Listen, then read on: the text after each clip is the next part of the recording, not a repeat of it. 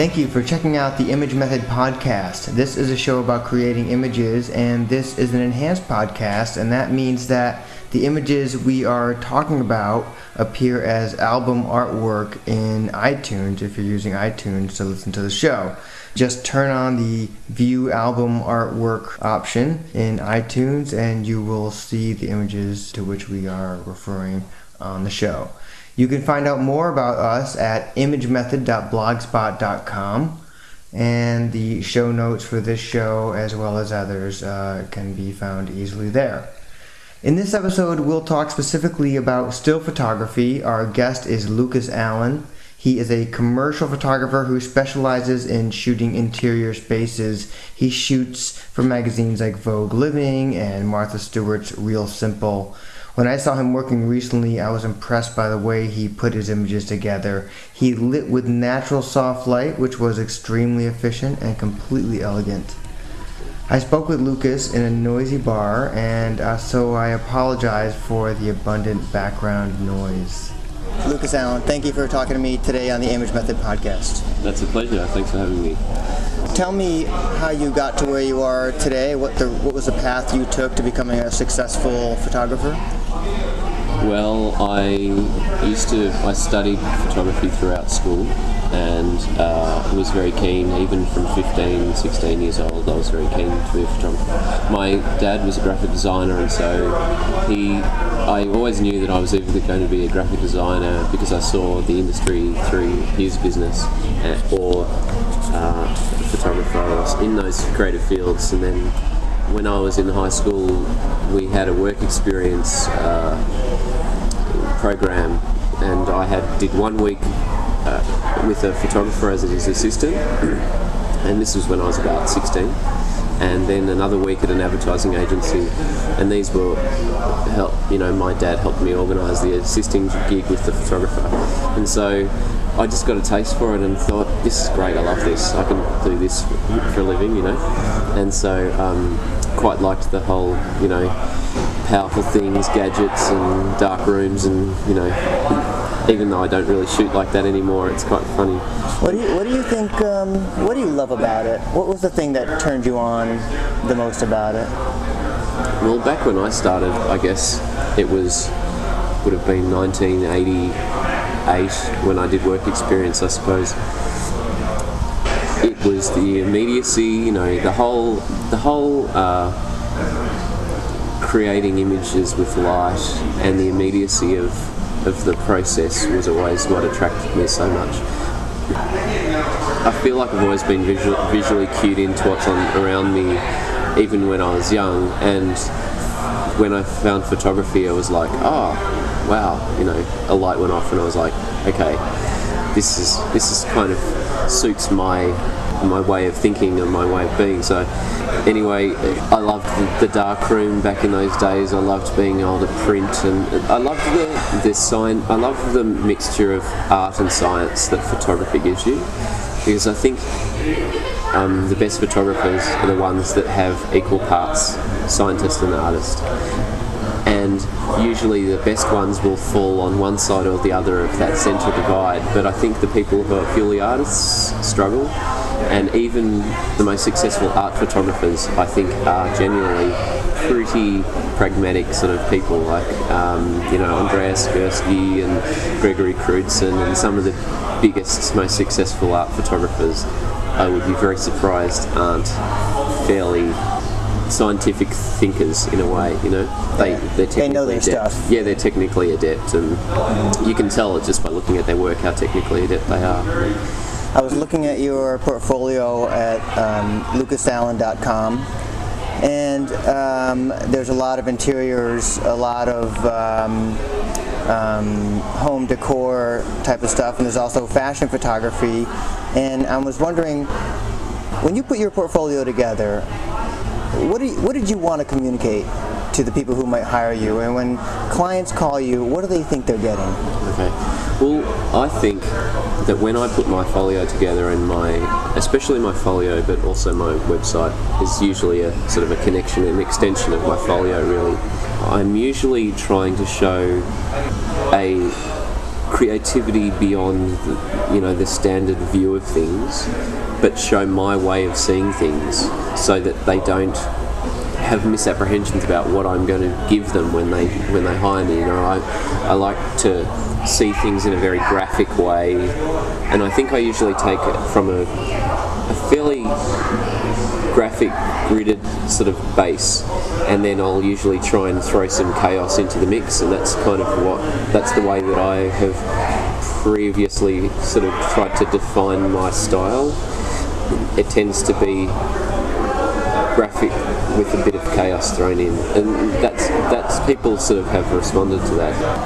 I usually see my folio as in pairs, and I genuinely will. What I'll do when I lay out my folio is I'll print out a lot of thumbnail images, maybe 200 or 300 thumbnail images, and I'll group them into genres of images, which are important to the clients to see. You need to be able to show the range somewhat. And then I'll start to group strong double page spreads together, and having them as small 3 by 2 inch thumbnails on a big table really helps you in a short space of time really get a bird's eye view of what it's going to look like, and you get to feel the flow of what's going on. So in terms of putting my website together in my Australian, lucasallen.com was set up in Australia and is very much still suited to the Australian market, which is a little bit more diverse. A photographer can be a bit more diverse in Australia.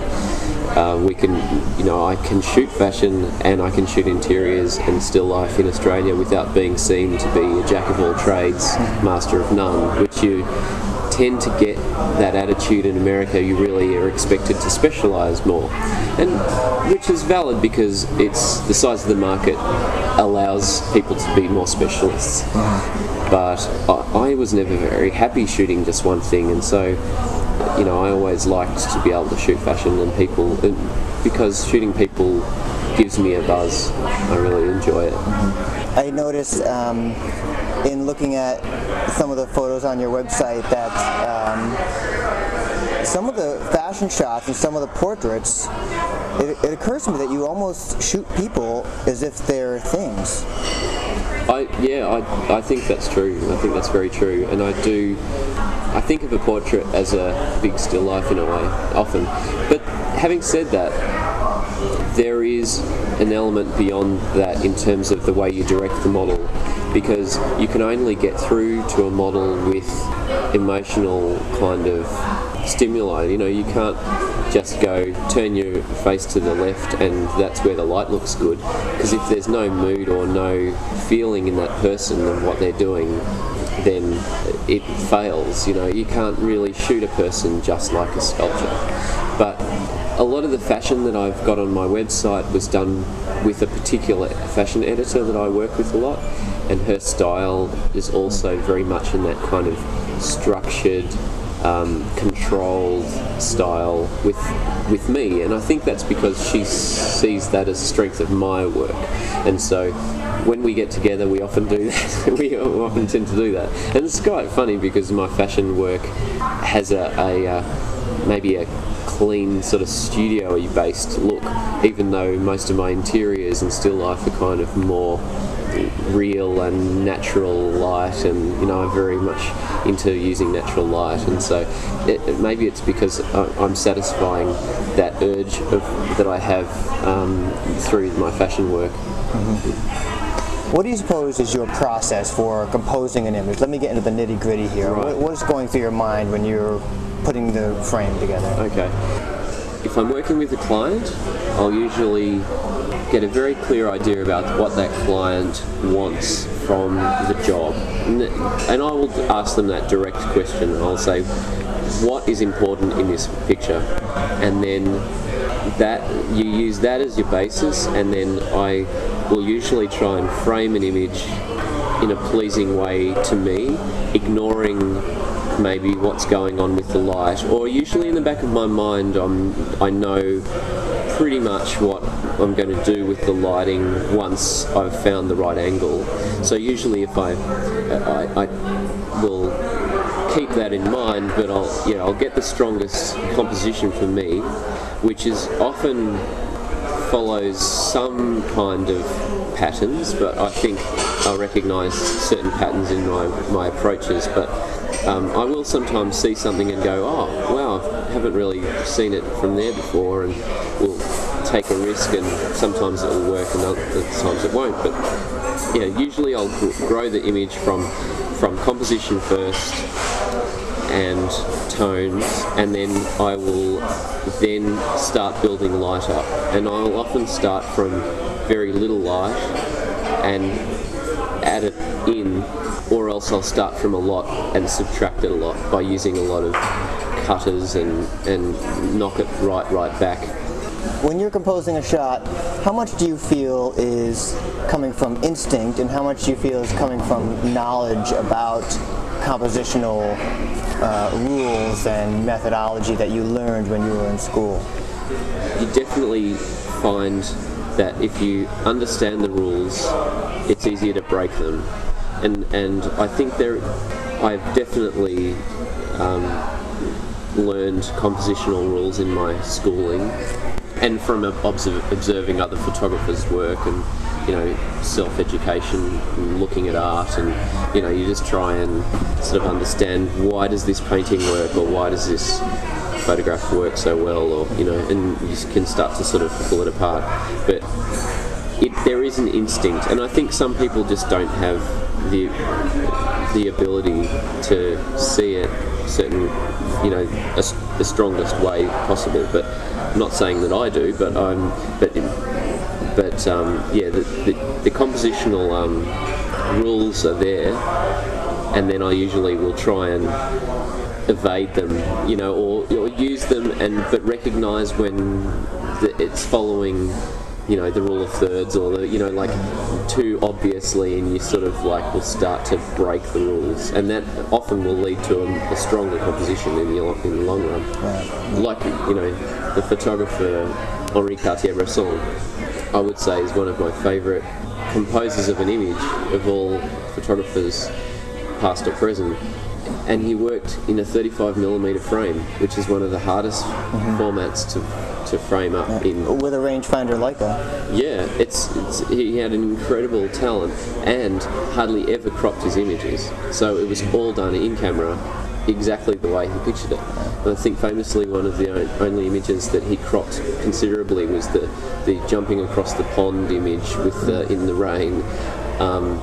Because it was impossible to crop something out from where he was standing, so he always thought that he would crop it in. But yeah, so he was incredible, and he never followed the expected rules of composition.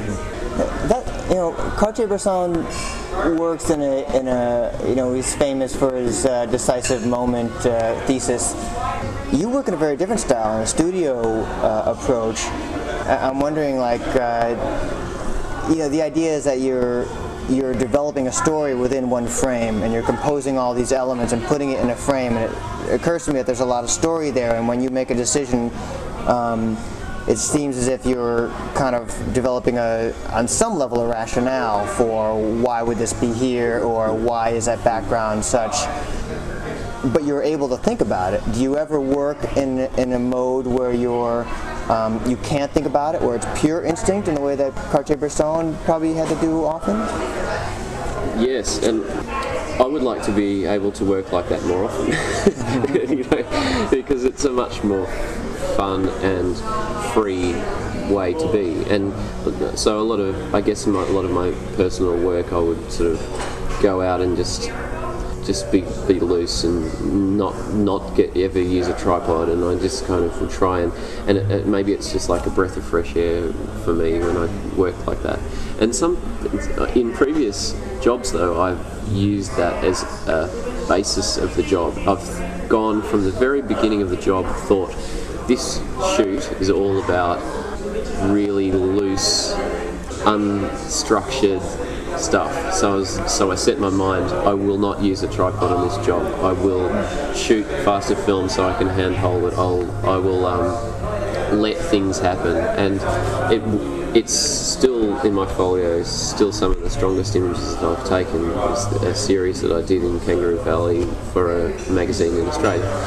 And it was a mixture of fashion and interiors, and I think the added aspect of it being a fashion interior story gave me an added sort of, buzz to try and make us a more interesting, dynamic series of images. And I wanted to break my own habits, because I was definitely falling into certain familiar traps and realising that you're doing this too often, so it was like, break it, What is your method for pushing yourself and avoiding being in a rut or repeating yourself too much? Do you have any approach to solving that rut problem?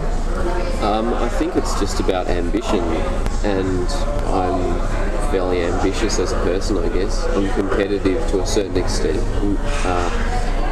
with my peers, and I always want to be doing a better job than I did last time. And I think that photography is all about that, and so it's all about the tools that you have are doing a better job with your lighting, or doing a better job with your composition, or thinking about the concept better, or they're the things that you can change. So they're the things you have control over. So the impetus for me to want to change or to keep improving, I guess, is just because I don't want to be one of those photographers that at 50 years old wakes up and realises that, what have I been doing for the last 20 years? I don't really have any memorable shoots that I've enjoyed, and so I guess that's part of it, and that's one of the reasons why we came to America. It was about throwing some serious challenges and risk in our lives. My partner and I came over a year ago, just less than a year, and we, after I've been shooting for 12 years for myself in Australia, in my own business, and I was reaching that point where I felt, if I keep doing things the way I'm doing them, I'm going to be a sad 50-year-old photographer doing the same old. So we decided, well, let's live overseas somewhere and throw ourselves back to square one, and so that's what we did. So you've been in Brooklyn for a year. How has being in Brooklyn changed your work or your way of seeing things? I don't know if it's changed my work so much. It's possibly been because of the subject matter that I've been given or hired to shoot. I find inspiration in what I see around me. It's very urban and I see great textures and fantastic tableau all the time. And because I guess it's the shock of the new. If you get a bit sort of used to what's around you, and you don't keep looking a lot of the time, and when you come as a foreigner coming to a new place, you always see it with such fresh eyes, and so I guess that's been giving me visual sort of stimulus, so that's maybe changed my work in that, but I suppose it's really been more because of the kind of clients that I've been shooting for have been dictating what my work's been like since I got here, really, I suppose. So mainly interiors, mainly for editorial clients, mostly magazines, and then also for catalogues for some interiors companies. So in looking at some of your images, there's one in particular that I wanted to talk to you about. I should remind the listeners now that the images we are talking about can be seen by turning on the album artwork view feature if you're using iTunes to listen to this show. The images can also be seen in the show notes, which are located at imagemethod.blogspot.com. But for those who cannot see the image, I'm referring to a shot of a room in a very well-appointed house with contemporary art photographed in a very formal aesthetic of black and white. Looking at this image, I was wondering about the kind of visual sleight of hand you were doing with this image. It seems like you're playing with two-dimensionality and three-dimensionality within the same image. There's some kind of sight gags going on. Yeah, it's definitely was an intention to play on the whole graphicness of the space. The sort of the backstory, I guess, is that the woman who lives in this house is an art dealer, and so I wanted to sort of approach her apartment almost as if it was its own piece of art. You know, she has an incredibly modernist sort of sensibility, and it was kind of almost to a ridiculous level, like where it's so clean that, and so I didn't want to spoil the cleanliness of the way she has it. Like everything is just so, and everything's like the top designers of everything, you know. And so I framed up this image, and I thought, you know, I'd spent a bit of time trying to work out whether I should use which part of the image I should use as my center line, effectively, you know. And I thought, right, well, this is pretty much straight down the barrel is a very interesting way to place it, because it also had this overhanging ceiling which broke it up, so that you got this, even though it was sort of split in half visually, it looked like almost two halves of two different pictures in one picture. And so yeah, it was about that. And then once I sort of had decided, okay, I'm going to use this center line and not shy away from just running it right down the middle, you know, which, you know, a lot of people would go, oh well, it's a bit obvious for me to run it right down the middle, but I just thought, well, in this case, because she's so structured and she's so whatever, it just suited her place, you know. And so I did that, and then I thought, well, maybe we can play with the stools, move them to break the line a little bit, just to sort of also draw your eye to the fact that they are dead center, you know. And then the stylist saw this Jeff Koons dog, you know, sculpture over on the other side of the room, and threw it in front of the stainless steel kitchen bench, and I just thought that was great, because it just really became almost like this yin and yang factor of like the white dog against the black, you know, the black squares are on the white wall. So it sort of was a play on all of those little things, and it also drew attention to her art collection, I suppose. There's some other photos on your website I wanted to ask you about, which are completely opposite of that. There are these two photos here. Right. I can't even tell what the product is or object is. Can you talk about those a little bit? Sure. Well, this was something that an art director friend of mine and a stylist friend of ours as well, we decided we were going to do as a folio piece. So it was just a test. It was just a creative test that we did. And what she did was she took pieces of jewellery and froze them into ice blocks in her freezer overnight, and added food colouring to some of the ice blocks as well, and then we threw them down on a light box and photographed them. So basically it's jewellery immersed in ice blocks. How do you feel about them as images? I loved them at the time. I think if I were to do it again, there are a few things I would improve on them.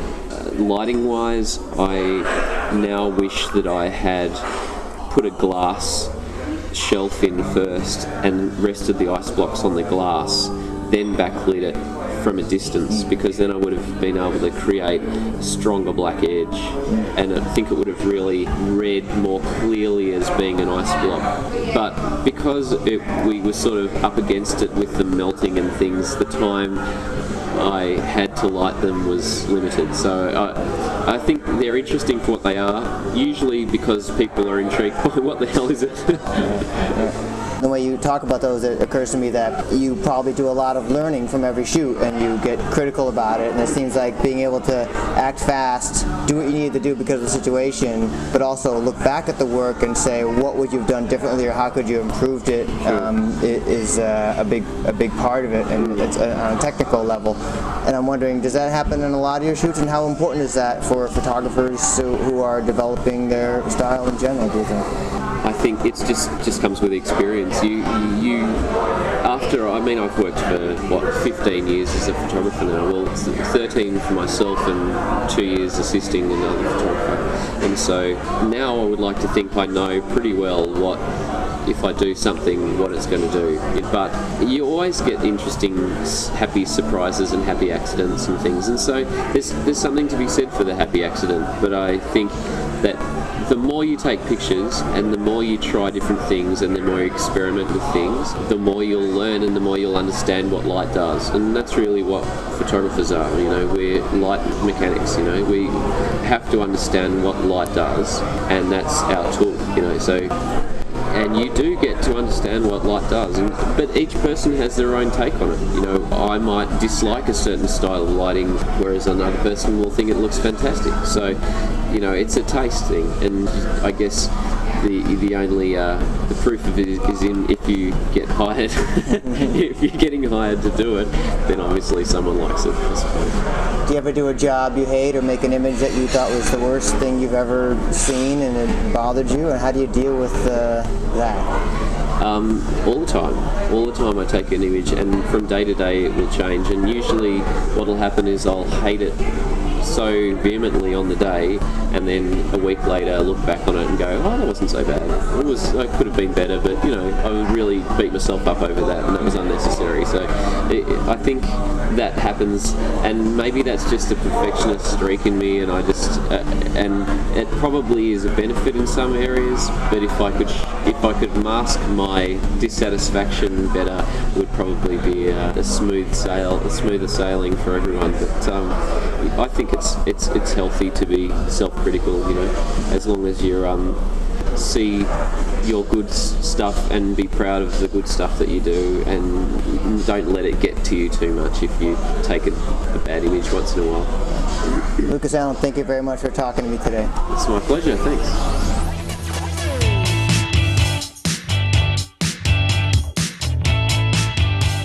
We hope you've enjoyed this conversation with commercial photographer Lucas Allen. You can find out more information about Lucas, as well as see some of his work and the pictures we've been talking about on the show, if you go to imagemethod.blogspot.com.